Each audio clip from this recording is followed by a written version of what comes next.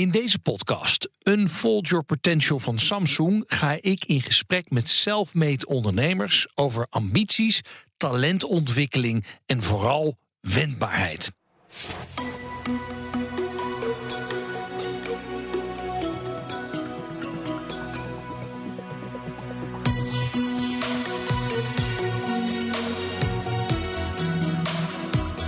In deze aflevering ga ik op bezoek bij een bijzondere self-made ondernemer met een contactenlijst in haar telefoon. Ik moet het even zeggen, Samsung Galaxy Z Fold 2, waar je allemaal jaloers op kunt zijn. En voordat ik bij haar aanbel, stelt zij zich even aan je voor. Ik ben José Woldering. Ik ben founder en CEO van The Media Nanny. En inmiddels ook managing director van SEG Artists. Een bedrijf waar we net mee zijn gefuseerd. En ik woon in Amsterdam, ben 33 jaar. En ik heb een relatie met Thomas Dekker en een zoontje van 8. Kijk eens. Oh, we gaan ook meteen naar binnen. Kijk eens. Hallo. Goedemorgen. Ik heb een paar vragen voor je bedacht. Nou. En of jij daar kort en snel antwoord op wil geven. Zonder al te veel na te denken. Oké. Goed, komt-ie. Wat is het leukste aan jouw werk? De mensen. Hoe zou je jezelf omschrijven? Dynamisch. Mm-hmm. Waarom kopen mensen dingen bij jou? Omdat ze mij vertrouwen. Wat neem jij dagelijks mee in je werk dat je hebt meegekregen uit je opvoeding? Mijn nuchterheid, Groningse nuchterheid. Ben jij conflictmijdend of conflictopzoekend? Mijdend. Wat is het grootste misverstand over jou? Lastige. Ik denk dat ik een soort van glamourpoes ben. Terwijl ik een heel nuchter meisje uit Groningen ben. Wat is de belangrijkste beslissing die je zakelijk ooit hebt gemaakt? De fusie met SEG.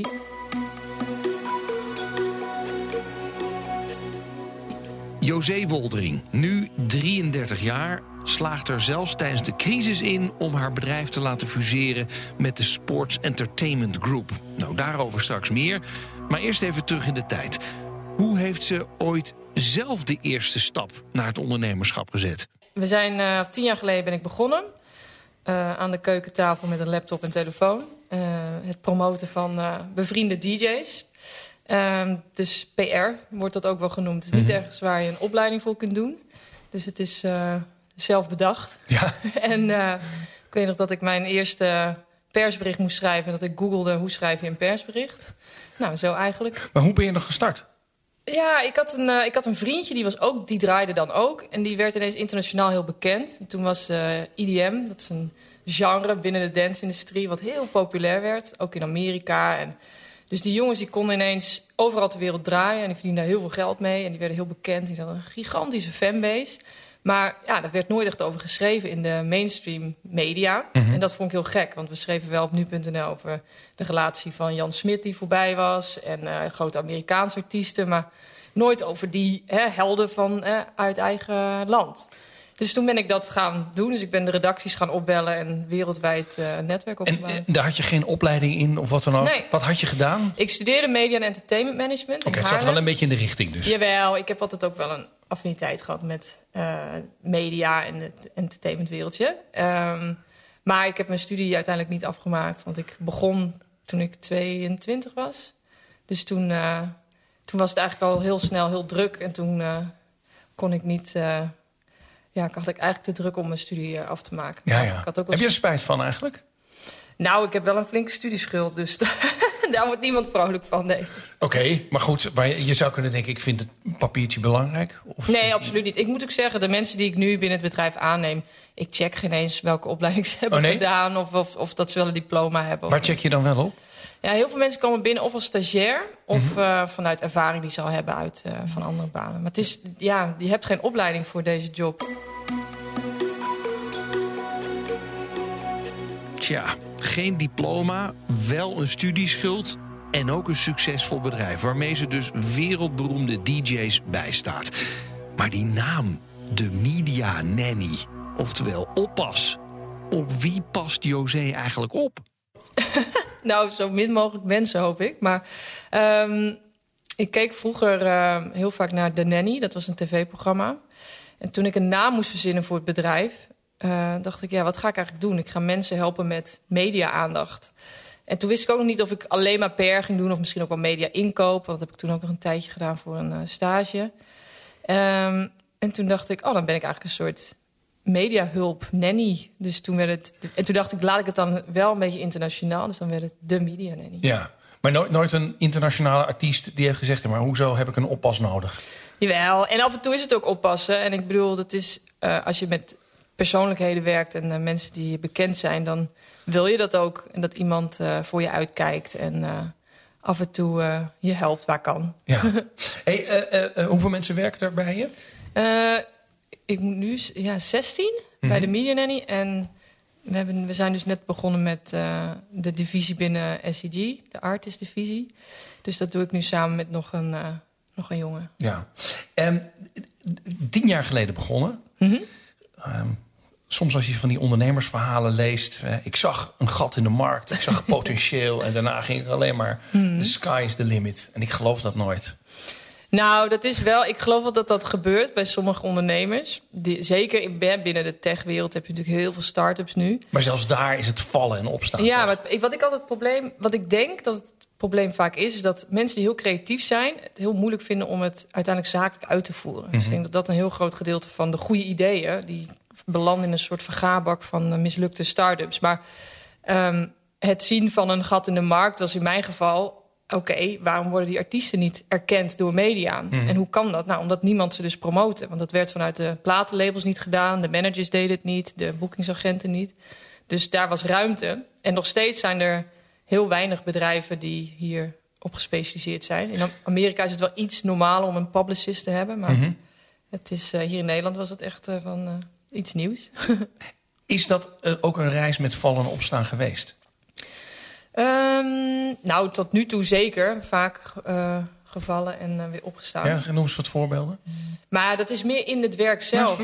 Ja, ben gewoon benieuwd. Je mailt toch wel eens een journalist... en dan krijg je geen reactie. En dan ga je ze bellen. En dan wordt het ineens een heel vervelend gesprek van... rot op met je artiest. Dat je de volgende keer denkt... oké, misschien moet ik iets minder vaak... maar ik vind het vervelend om nee als antwoord te krijgen. Dus ik probeer altijd wel te krijgen wat ik wil... voor mijn artiesten. Of voor de klanten waar ik mee werk. En ik denk ook wel dat... Ik zie overal wel een mogelijkheid in. Of ik word heel snel enthousiast van leuke ideeën. Nooit een mislukking gehad en je denkt... dit had ik gewoon anders moeten aanpakken. Of dit was een leuk idee, maar het is niet gelukt. Nee, eigenlijk niet. Eigenlijk lukt het meeste wel. Wauw. Ja. Het is ook opmerkelijk, toch? Ja, wel kleine dingen. Maar ik heb ook wel personeel gehad wat dan niet werkt. Maar dat heeft denk ik iedereen. Ja. Wat is dan de grootste les die je hebt geleerd in de afgelopen 10 jaar? Qua dat het team waar je dus mee werkt, dat is wel echt heel belangrijk. Omdat ik uiteindelijk nog steeds wil dat mensen doen op de manier zoals ik het 10 jaar geleden heb bedacht. En zolang je dat wilt, dan heb je dus ook mensen nodig die daar in mee kunnen gaan. Dus we hebben heel veel jonge mensen die vanuit hun stage blijven hangen. Maar een goed team is wel echt heel essentieel. Ja. Ik vind het wel grappig dat je dat zegt. Ik wil het wel zoals ik het wil. Dat is natuurlijk ook een heel groot gevaar, hè? Ja, wijs. Jij was 23, je bent dus nu ietsje ouder. Je kan nog prima mee. Maar ja, je moet eigenlijk... Dus al die oprichters, hoor ik altijd zeggen... ik wil het hebben zoals ik het wil hebben. Ja. Terwijl de kracht is natuurlijk ook... als je andere mensen hun ideeën laat pitchen... en het bedrijf iets anders wordt dan dat jij ooit had bedacht. Nou, ik denk nu met de fusie dat dat ook wel zo gaat groeien. Omdat ik natuurlijk iets minder de hele dag iedereen aan het checken ben. Of me overal tegenaan bemoei.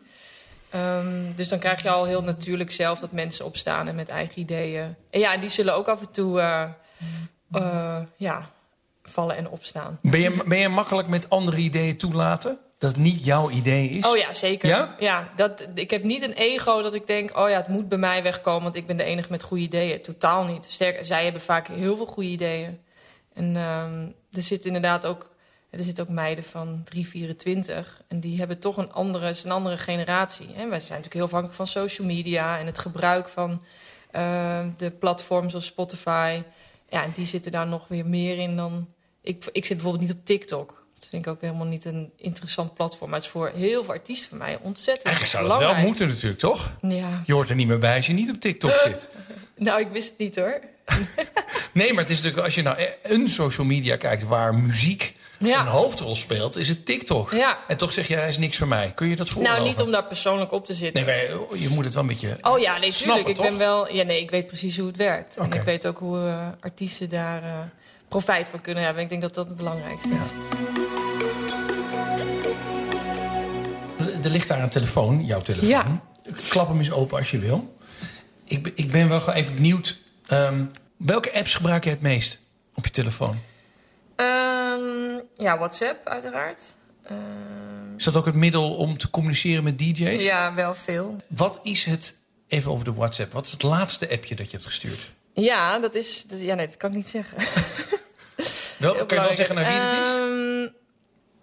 Ja, dat is naar het team van David Guetta. Je hebt natuurlijk een telefoon qua inhoud waar mensen jaloers op zijn qua namen, toch? Ja, dat weet ik niet. Ik ben niet zo starstruck. Dus ik heb ongetwijfeld Toch, telefoonnummers die mensen zouden willen hebben. De hele DJ-wereld zit in jouw telefoon, toch? Ja. Nou moet je eerlijk zeggen, ik hou van muziek, maar als je mij DJ-namen gaat noemen, dan ben ik bang dat ik niet altijd kan zeggen wie is daar. David Guetta. Zeker, dat weet ik ook. En Martin Garrix weet ik ook. Maar als je heel veel verder gaat graven, dan wordt het bij mij niet zoveel. Maar wat is nou iemand... nou, laat ik zo zeggen. Jij zit op het terras met vriendinnen. Waar zijn jouw vriendinnen starstruck van waar jij qua telefoonnummer gewoon in jouw telefoon zit? Ja, dat ligt er een beetje aan. Ik werk natuurlijk nu ook met veel voetballers. Dus Memphis. Oh, nou. Misschien dat mensen daar heel blij van worden. Zac Efron, dat is een acteur. Ja. Maar dit is echt heel stom dit. Nee, ik denk dat mensen die mij kennen weten dat ik daar helemaal niet om geef. Nee. Maar ja, die mensen... Die zijn wel, toch? Ja, weet ik ook niet. Nee? Misschien niet mijn vriendinnen, nee. Oh ja, Ik denk eerder dat ze... Die denken gewoon, god, dat is de werk. Klaar. Ja, precies. Ja. Nou, José wordt dus niet warm of koud van een mobiel nummer van de zoveelste celebrity. Maar dat betekent wel dat je 24/7 klaar moet staan voor die wereldberoemde DJ's. Heeft ze zelf eigenlijk nog wel een beetje family time? Tijd voor haarzelf? En kan ze dat bewijs leveren op haar telefoon? Je hebt ook gezien dat ik een hond heb. Ja. Dus we hadden een hele leuke movie night. Met je zoon? Ja, en Lulu 2 avonden geleden. Oh, heerlijk. Welke film heb je gekeken? Mrs. Doubtfire. Ken je die nog? Ja, dat weet ik nog wel, ja. Zo leuk. Ugh. En dan de hond zit erbij als een kind. Ja. Toch? Ja. Heerlijk. Die ook bij dit interview maar al in slaap aan het vallen is. Ja. Kan je een dag zonder telefoon? Nee. Heb je het wel eens geprobeerd? Ja, ik wil het eigenlijk ook wel heel graag. Zonder telefoon zijn? Ja. Ja. Ik zou heel graag een keer een maand zonder telefoon. Of een jaar. Ja. Of althans zonder het sociale aspect. Want ik vind het wel lekker om een krantje te lezen en ook dat soort dingen. Even die coronacrisis, hè. Daar zitten we nu een dag of 200 in. Heb ik het idee. Hoe heftig is dat voor jou? Heel heftig. In die zin dat het was al een heel dynamisch jaar. Want ik was dus bezig met een fusie. Ik verhuisde fulltime naar Amsterdam. Dit erbij. En ik vond het vooral heel heftig voor de artiesten die ik dus natuurlijk geregeld spreek. Die dus dan thuis zitten. En evenementenorganisatie met hun handen in het haar. En wij werken bijvoorbeeld samen met ID&T. Nou, die hebben vorige week aangekondigd de helft van het personeel te moeten ontslaan. Er gaat nog zoveel gebeuren. Ben ik bang. En dat gaat echt wel... Tuurlijk, hopelijk over een paar jaar is het allemaal echt weer terug. Maar er gaan zoveel mensen hier heel lang heel veel last van hebben. Ja. Heb jij zelf mensen moeten ontslaan? Nee, want wij hadden natuurlijk... De fusie stond al een tijdje op de planning. Dus dat was wel heel even on hold. En gelukkig hebben we een manier gevonden om dat toch te laten slagen. Wat best wel bijzonder is.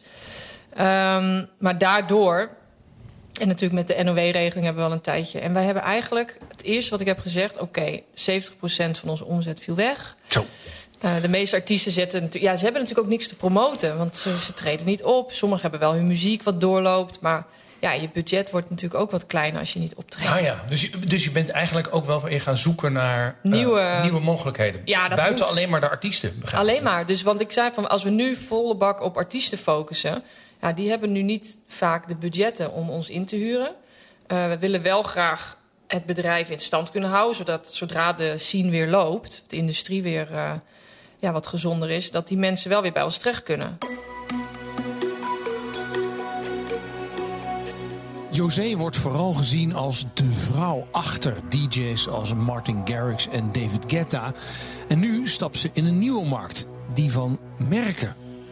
En daarin houdt ze zichzelf niet tegen, omdat ze geen ervaring heeft op dat terrein. Ik had ook geen verstand van de dancemuziek, hoor. Dat was ook gewoon toevallig omdat ik een vriendje had die muziek draaide.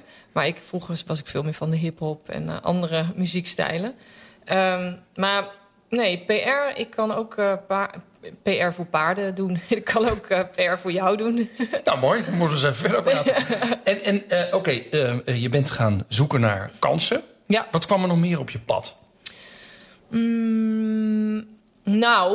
Voor mij persoonlijk was natuurlijk de fusie dat je ineens in een wat groter corporate bedrijf terechtkomt. Dus dat is heel anders dan dat jij als boegbeeld van een bedrijf met 16 mensen de hele dag bezig bent. En nu, ja, dat is wel ook voor mij een nieuwe stap zakelijk gezien. En dat je in een bestuur zit en aandeelhoudersvergaderingen en dat soort. Dus een soort nieuwe league, een soort Champions League waar ik nu in terecht ben gekomen voor mijn gevoel. Waarom heb je je zelfstandigheid opgegeven? Zo voelt het niet, hoor. Want ik heb voor mijn gevoel... Je had 100% van de aandelen, denk ik. Nu zit je onder de 50. Tenminste, gok ik zo. Ja. Maar Sports Entertainment Group is voor mij best wel een unieke kans. Want het is een bedrijf wat het is de 4e grootste agency in de wereld qua sportmanagement. En Kees Vos, de CEO, die heb ik een jaar geleden leren kennen. Iets meer dan een jaar op zijn bruiloft. Oh, oké. Dus dat is heel bijzonder. Je was mee als een +1 of zo? Of ik was de +1 van Thomas. Ja. En Thomas was ooit als wielrenner ook, werd hij ook gemanaged door het bedrijf. En toen zijn we in gesprek geraakt. En er waren zoveel raakvlakken qua hoeveel overlap er eigenlijk is in de sportwereld en de entertainmentindustrie. En hoe dat qua management en hoe dat beter kan. En waarom er niet meer een collectief komt van hele talentvolle managers en de talentvolle artiesten. Dus we hadden echt een soort visie wat helemaal aansloot. En toen zijn we gaan praten en dat werd eigenlijk steeds leuker. En ik dacht van oké. En waarom werd het leuker? Want omdat je... Ik ken jou helemaal niet, maar ik zie jou nu. En ik denk, iemand die uit zichzelf op de 23e een bedrijf begint dat met uit de eigen klei eruit trekt. Ja. En dan opeens moet je... Nou ja, daar zul je goed voor betaald zijn, maar dan moet je de helft van je aandelen tenminste inleveren. Mm-hmm. En vooral je vrijheid inleveren. Nou, niet mijn vrijheid, want het bedrijf is nog steeds... de Media Nanny is nog steeds een op zichzelf staand bedrijf binnen SNG. Mm-hmm. Dus het loopt nog steeds met dezelfde mensen, met de onafhankelijke klanten.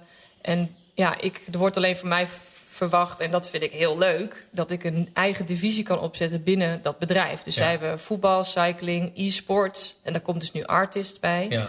En naast dus PR... Ik heb meteen al telefoontjes binnen horen. Ja, dat gaat de hele dag door. Ja.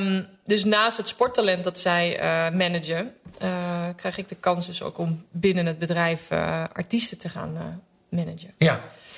Dus het is eigenlijk een kans, zeg jij? Onwijs. Ja. En ook om te groeien en ook voor de Media Nanny om breder. Wat leer jij nu al daar? Want je moet opeens... Heb je toch iemand die zegt... Ja, maar god, allemaal leuk, José. Maar hoe doe je dat nou precies? Ik leer wel dat ik me echt moet focussen nu. Want bij de Media Nanny kwam het, zeg maar, hoe de dag kwam, zo ging het.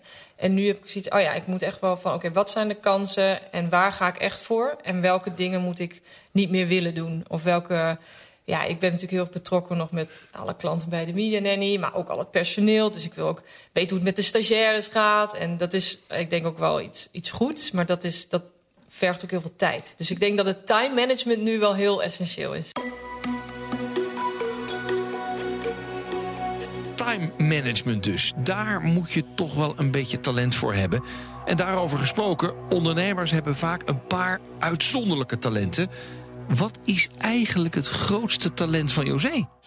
Paardrijden. Deze zag ik even niet aankomen. Oh ja? Nou, vertel. Ja, dat is eigenlijk mijn grootste passie naast mijn werk. Ja, dat is passie, maar is het ook je talent? Ja, ik denk als ik... mijn vader zal dit beamen. En ik denk misschien nog wel wat mensen. Als ik niet hierin terecht was gekomen... dat ik gewoon fulltime aan het paardrijden was. Betaald ergens. Ja, dat mag ik wel hopen. Dus dat hoop ik dan ook. Maar zo goed ben je dan ook. Jij had een Ankie Vergunsten kunnen zijn. Nou, niet Ankie. Ankie rijdt dressuur en ik doe springen. Okay. Maar in de springsport had ik ook mijn geld kunnen verdienen. Oh ja? Ja. Waarom heb je dat niet gedaan?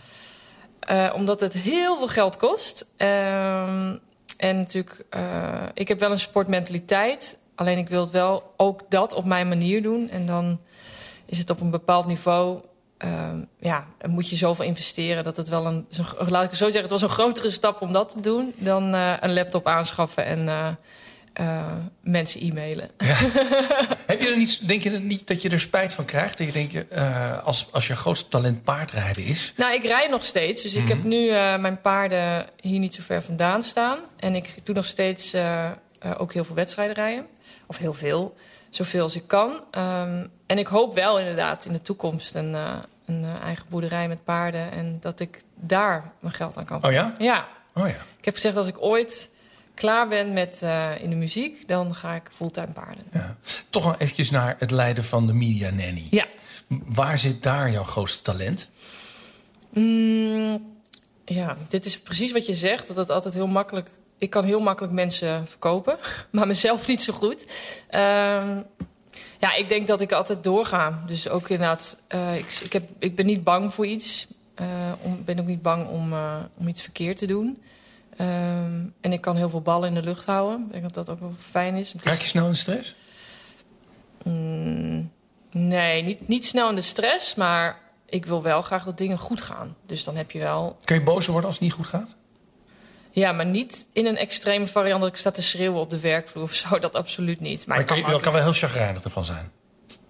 Ja, maar dat hebben we allemaal wel, toch? Nou, dat zijn mensen die dat Ik probeer het wel wat minder. Van hun rug laten afglijden. Ja, ze zeggen, je moet het eigenlijk totaal niet persoonlijk nemen. Ja. Dat is zo moeilijk, want het is een bedrijf. Weet je, dat is ongeveer mijn leven. Dus ja. En het zal heel erg met elkaar verweven. Want je werkt... Kijk, als je alleen maar met merken werkt... Kijk, een auto heeft altijd zin om dingen te doen. Maar een artiest niet altijd. En die reageert ook wel eens een keer vervelend... of is ook een keer niet blij met iets. Dus dat zijn hele andere gesprekken die je voert... dan met de CEO of een marketingmanager van een merk. Dus ik denk dat persoonlijke... dat is ook lastig om uit te schakelen. Want ik denk dat je ook niet meer zo goed in je werk dan bent. Nee.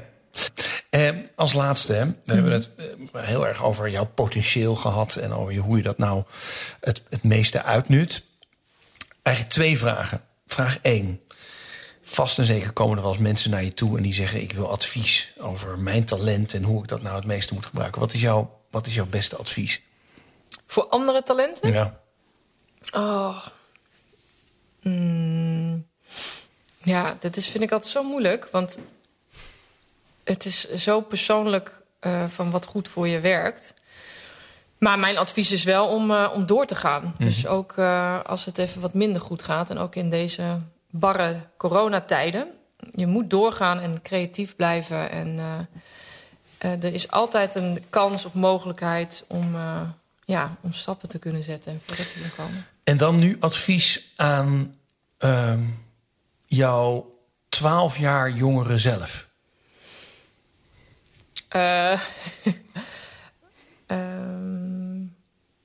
Wow, dat is echt... was ik net begonnen met de studie, denk ik. Ja. Nou, misschien wel iets serieuzer studeren. Ja? Ja, omdat ik... Nou, of ook niet, want het heeft me ook gebracht waar ik nu ben. Nee, wel advies, ga zo door. Ik was eigenlijk toch best goed bezig. Ik had weinig andere zorgen in die tijd. En ik had eigenlijk de wereld lag aan mijn voeten. Ja. En ik heb alle kansen die ik heb gekregen, heb ik vol aangepakt. En dat is, denk ik, waar ik... Je zou niks anders hebben gedaan. Nee, eigenlijk niet. Maar als ik het heel anders had gedaan, had ik hier nu ook niet gezet. Nou, dan had je waarschijnlijk paard gereden. Nee, dat was al wat eerder. Dat was mijn 16e, 17e dat ik de keuze maakte om naar Amsterdam te verhuizen. En de grote wijde wereld in. Ja. Wat is je grootste doel nog? Bij SEG de artsdivisie heel succesvol maken. zorgen dat de Media Nanny nog verder kan groeien... met ook het sporttalent wat bij ZEG natuurlijk aangesloten zit. Ben je nog persoonlijke doelen? Ja, ik heb toch wel ook wel weer sportdoelen met het paardrijden. Dat ik eigenlijk graag volgend jaar wel weer een level naar boven wil met wedstrijden. Mm-hmm. Vooral internationaal, dat ik graag wel 1,45... dat zijn dan de Grand Prix van... dan ga ik helemaal in details. Ja, leuk. Binnen een bepaalde klasse. En ik wil gewoon gelukkig zijn, toch? Dat is denk ik het grootste doel. Dankjewel. Jij ook, dankjewel.